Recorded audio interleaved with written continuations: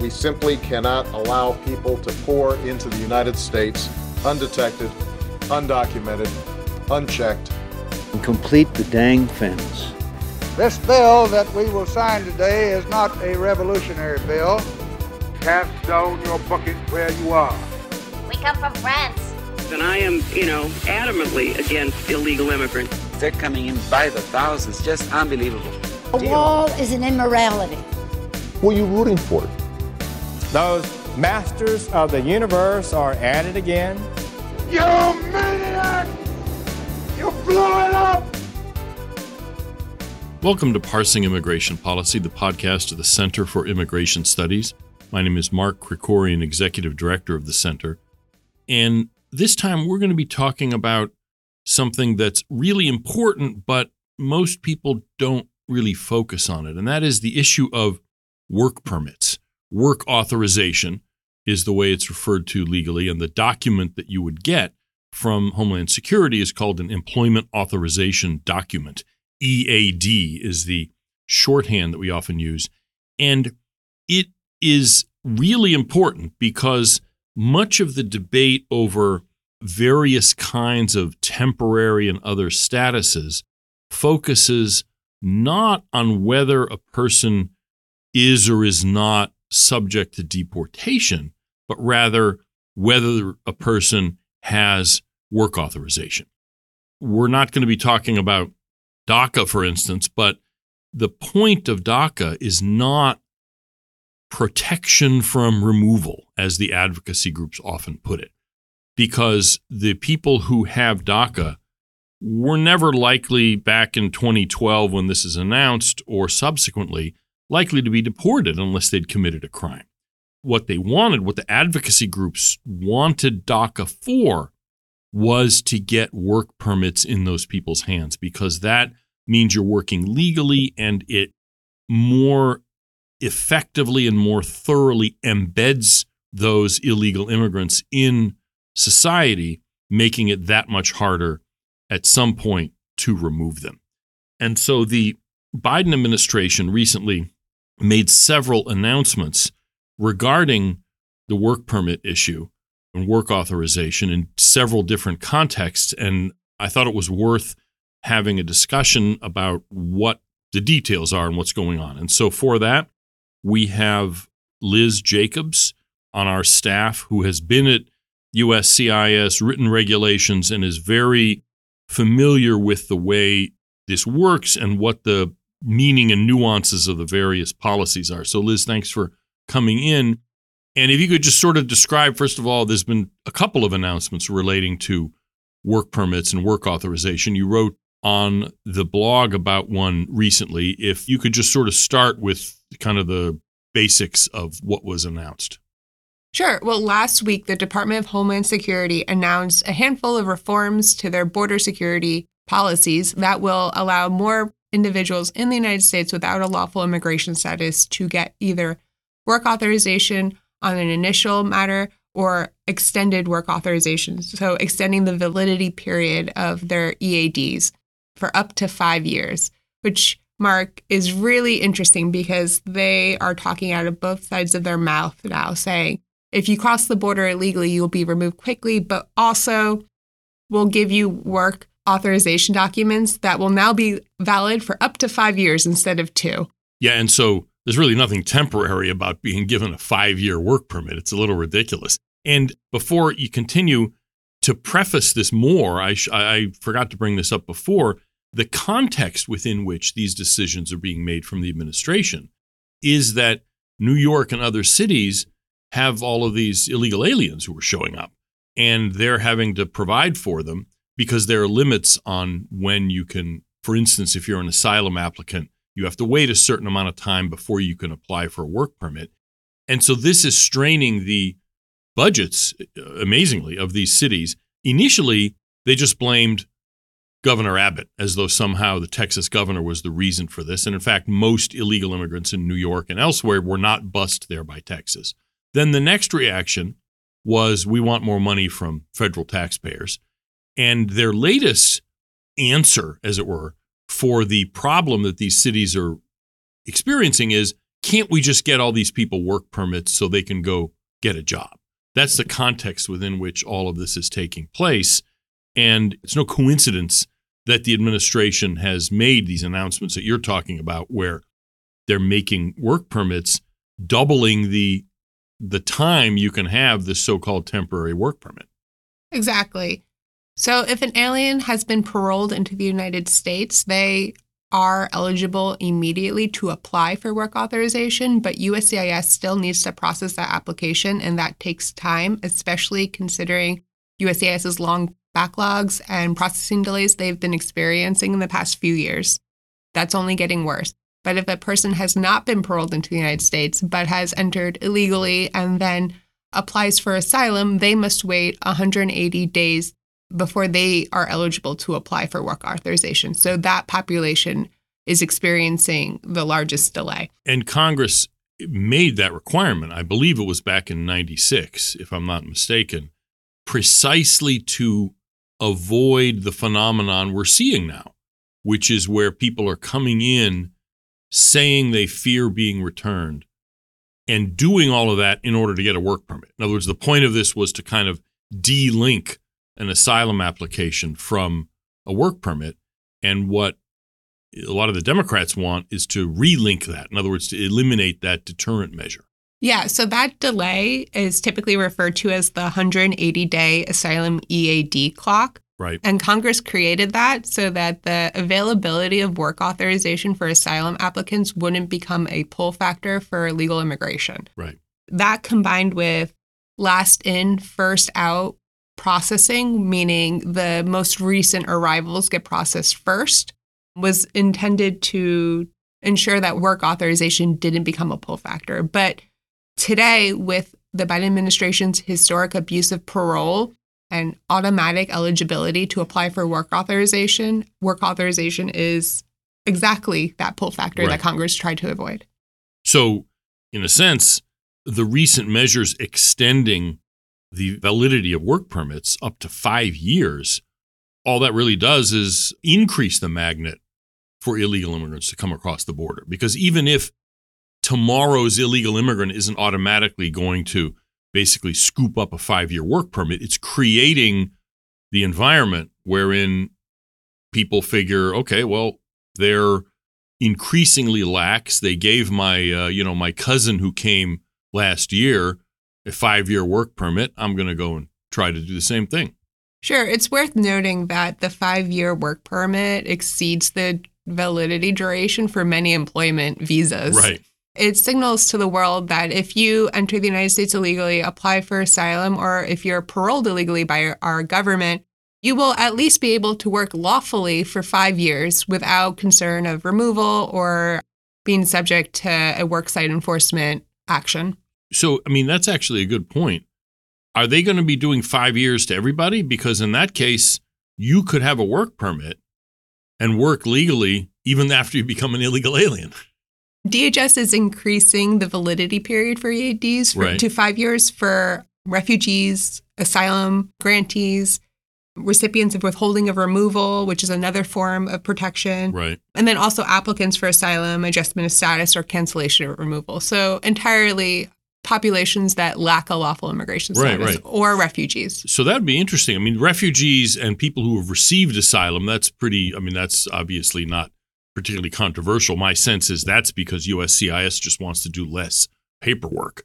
But, for, say, asylum applicants, if you get a 5-year work permit and let's say, you speed through the system and get a decision in 3 years and get turned down, but you still have 2 years left on your work permit, it seems to me that's ridiculous. Yeah, the likely scenario, though, is that the immigration court backlogs are so long that these individuals will likely be eligible to receive another 5-year extension of their work permit. Because they won't have completed the process, in other words. Exactly. Yeah, this is just appalling. Basically, they're overwhelming the system and then making sure everybody caught up in that overwhelmed system gets to keep working legally. They're working legally without a lawful immigration status. Right. Unbelievable.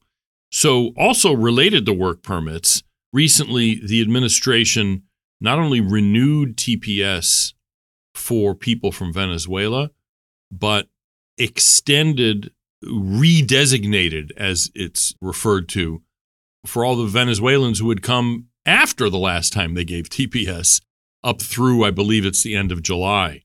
You've written about this redesignation issue and how it's kind of legally dubious.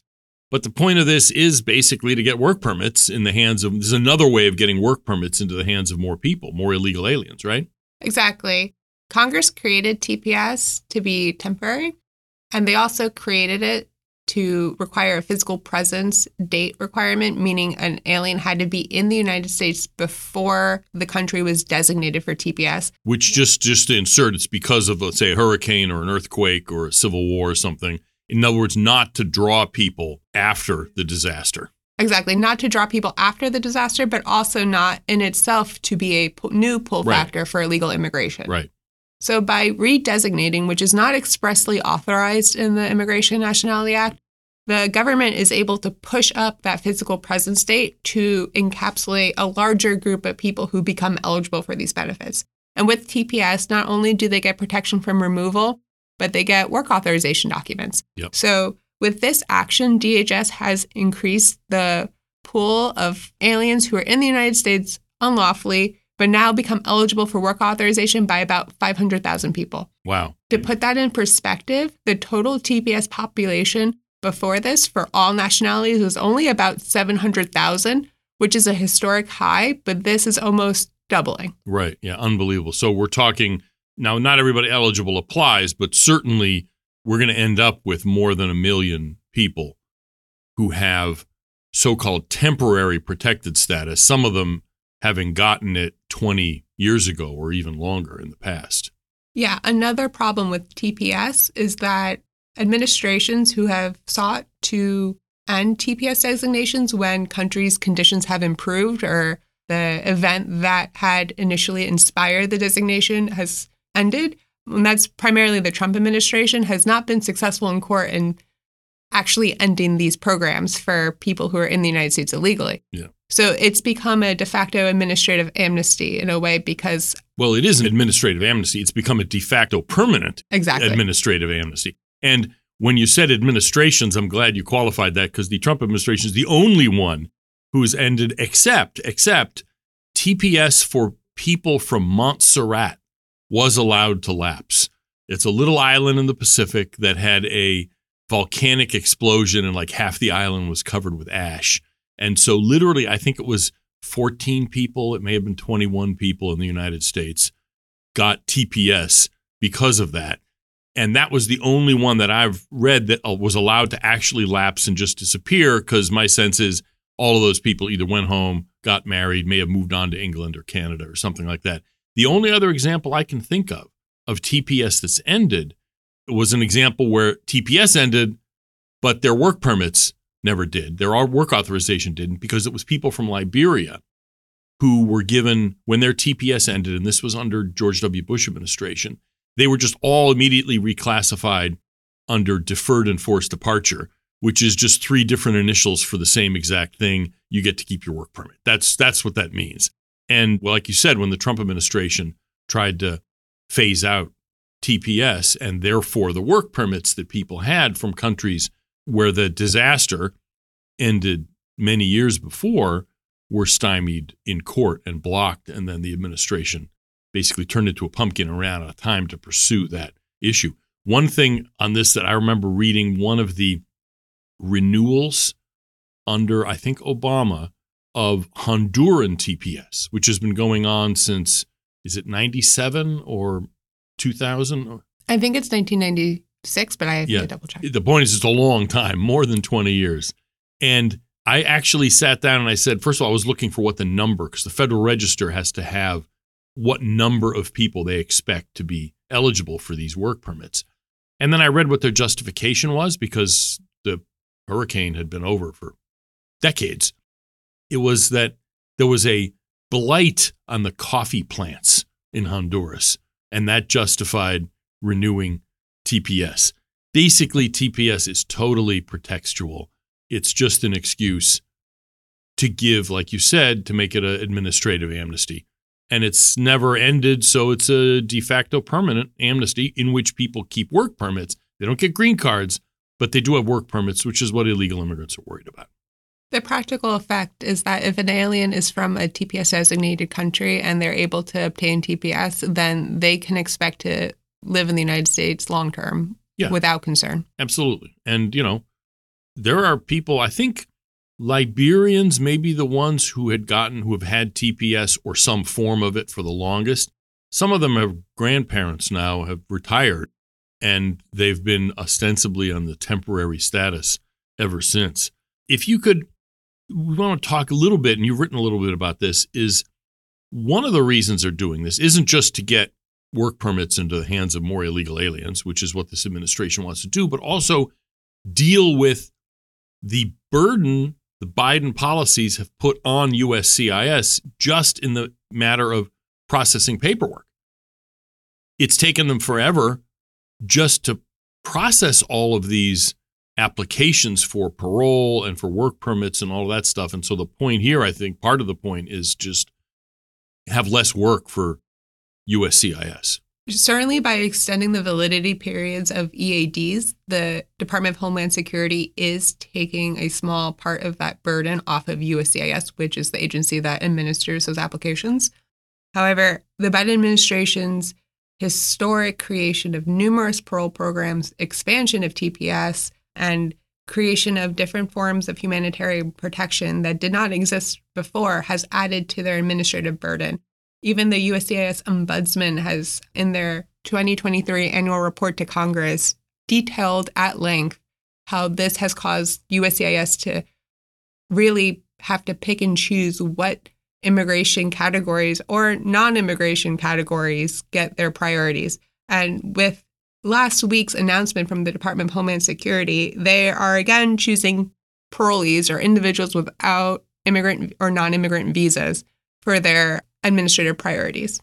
Right. And this reflects the kind of thing that we saw when DACA was announced now over a decade ago, where even the New York Times acknowledged, they wrote about this, that because of the burdens placed on basically the bureaucrats at USCIS who do this paperwork processing, and I don't use that term in a derogatory sense, somebody's got to do this kind of processing.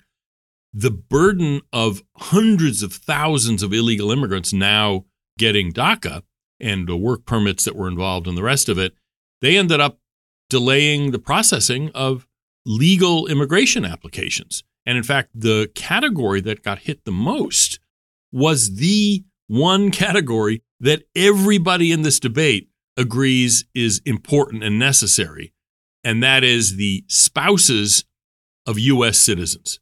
So the category that should be, I think in most people's opinion, the number one priority, because as long as it's legitimate, if you marry someone overseas, you have every expectation that you should be able to bring that person to the United States and get that paperwork done expeditiously. That was the category that experienced the worst fallout from DACA.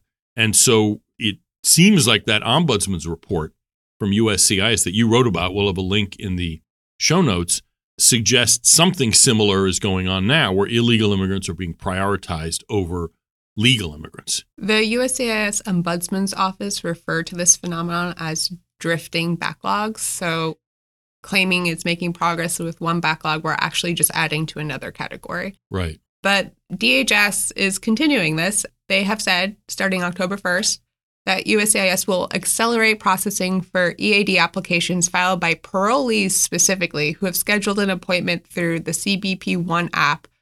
So aliens who are inadmissible to the United States but are nevertheless being paroled into the country over other categories in order to meet the demands that have been made by many immigrant or migrant advocates and Democratic mayors to expand work authorization for migrants in the United States illegally. So another example of what amounts to illegal alien privilege.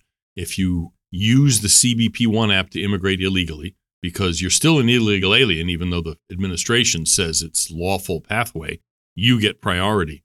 And it seems like that's one more way this administration is pursuing what they are presenting as a carrot and stick policy.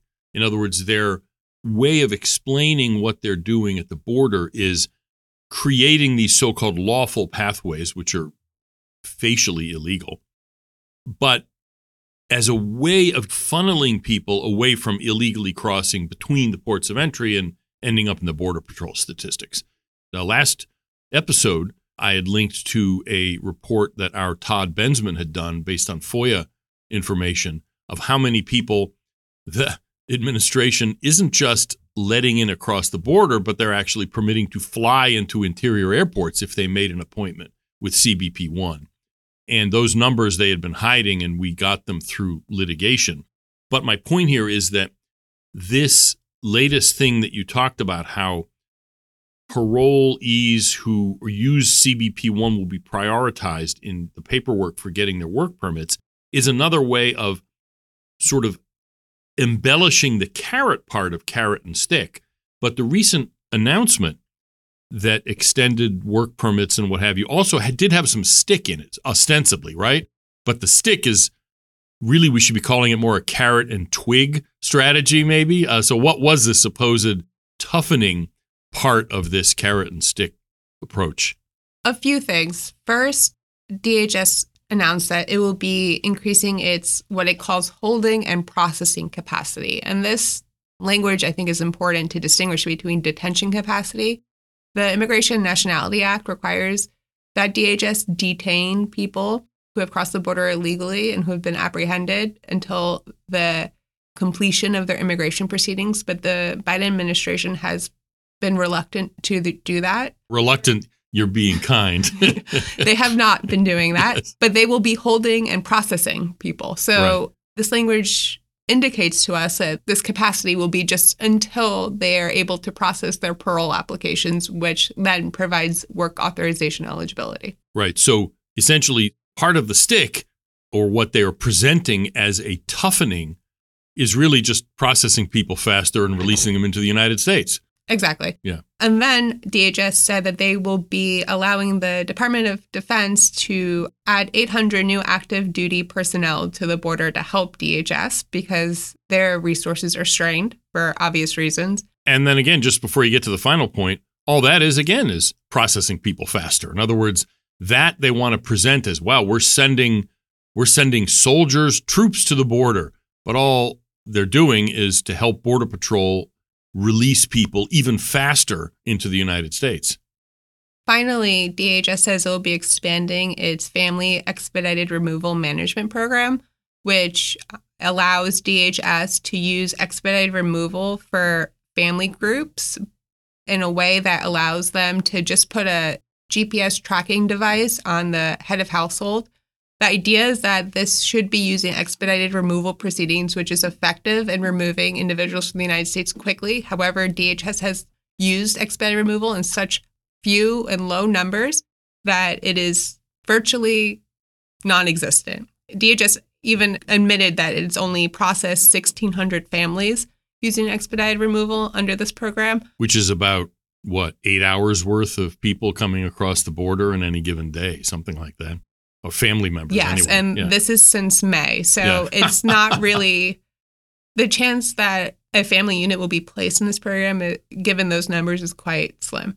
Yeah, to say the least. And so, in other words, this is just another chapter in this long story of the administration trying to present their approach as a carrot and stick, when really it's carrot and carrot in some sense. In other words, this is just, it's really quite deceptive. And, I'm not a subscriber to the idea that the Biden administration is willingly importing voters or something like that. I think that's misunderstanding what's going on. But, at some point, it becomes hard to argue against that because this is getting to a point where it's beyond just looking the other way. This really is large-scale facilitation of illegal immigration. Exactly. The DHS is allowing people to apply from abroad to enter illegally by scheduling an appointment. There's no way around. Right. Yeah. It's unbelievable. And then the complaints or the demands of people are, well, we need more immigration judges. That'll fix the problem. But, at some point you can't immigration judge your way out of this because, if every lawyer in America became an immigration judge, you'd still end up with backlogs because just more people would come in. In other words, there is no logical sort of limitation point to this.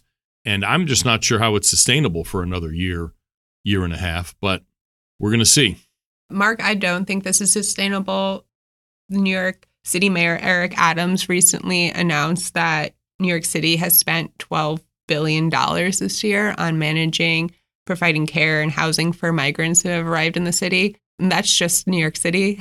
Right. DHS in this press release stated that it has provided $770 million to 70 NGOs just in 2023 so far. Yeah. So, and the governor of Massachusetts called out the National Guard to help with the number of illegals who are coming. And I think they're going to find very quickly that even expanding work eligibility as they're doing here is not going to solve anything. And so I'm kind of interested in seeing what their next move is going to be. Because interestingly, the state of New York, before this announcement came out, the state of New York was toying with the idea of just authorizing illegal immigrants to work on its own. In other words, issue which is beyond just illegal. It's absurd and laughable. And yet I think you might well see that because this extension of work authorization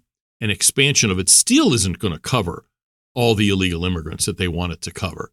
And the costs that these cities and states, these sanctuary cities and sanctuary states, frankly, are bearing is still going to be very high.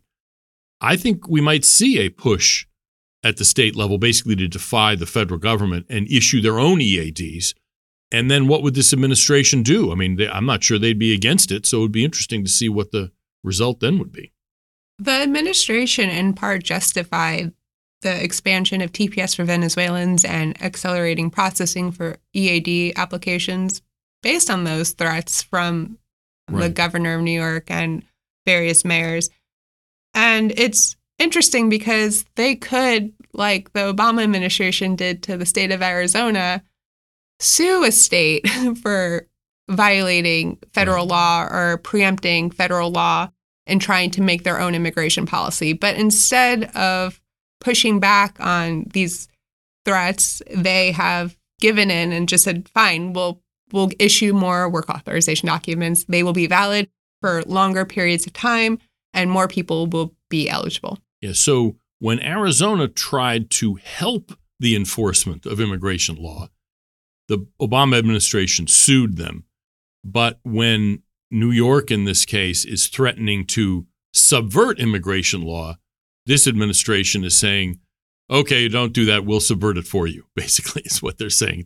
It's really pretty unbelievable. But the legal challenge would be similar. It would be that the state is preempting the federal government. No, but you're assuming there would be a legal challenge. Oh, yeah. That's what I'm saying they do have options to take legal action. Yeah, but New York hasn't done it, just to be clear. They were talking about it. But if they did it, I would be surprised if this administration actually filed suit to stop it. I think they would be okay with letting this idea of states being able to make up their own immigration policy, let it kind of metastasize. So if New York got away with it, I could see California saying, heck, what do we, chop liver? We're going to do it too. And again, presenting facts on the ground that a future administration would have to spend a lot of time trying to undo, assuming they even could undo it. So anyway, that's it for this week. This sounds kind of wonky. We're here in Washington and talking about EADs. What's the form number for a EAD? Do you remember? It's an I-765. Yeah. Well, that's exactly the kind of inside baseball Washington stuff that people might think is sort of eye-glazingly boring and dumb. But this issue of work authorization is one of the key points, sort of the key inflection points in immigration policy. Because if you can't get a work permit, you could still, as an illegal immigrant, work illegally, but it's harder to do. It's less attractive. It doesn't root you in our system, in our society in the same way. Because when you have a work permit, you then get a social security number you can get a driver's license. It is a step toward a full amnesty, even if it's not a full amnesty yet. And that's why, even though we're talking, like I said, about what seems like arcana from bureaucrats, it actually is one of the central questions in our ability to control immigration. So thanks for coming in, Liz. And I know you're going to be keeping an eye on this, and we may have to, unfortunately, revisit this in the future. Thank you. That's it for this week's Parsing Immigration Policy. If you liked what you heard or didn't like what you heard, rank and review us on your podcast platform if it permits that. And in any case, email us at center@cis.org if you have ideas for future programs, compliments, criticisms, what have you. So until next time, this is Mark Krikorian, Executive Director of the Center and your host for Parsing Immigration Policy.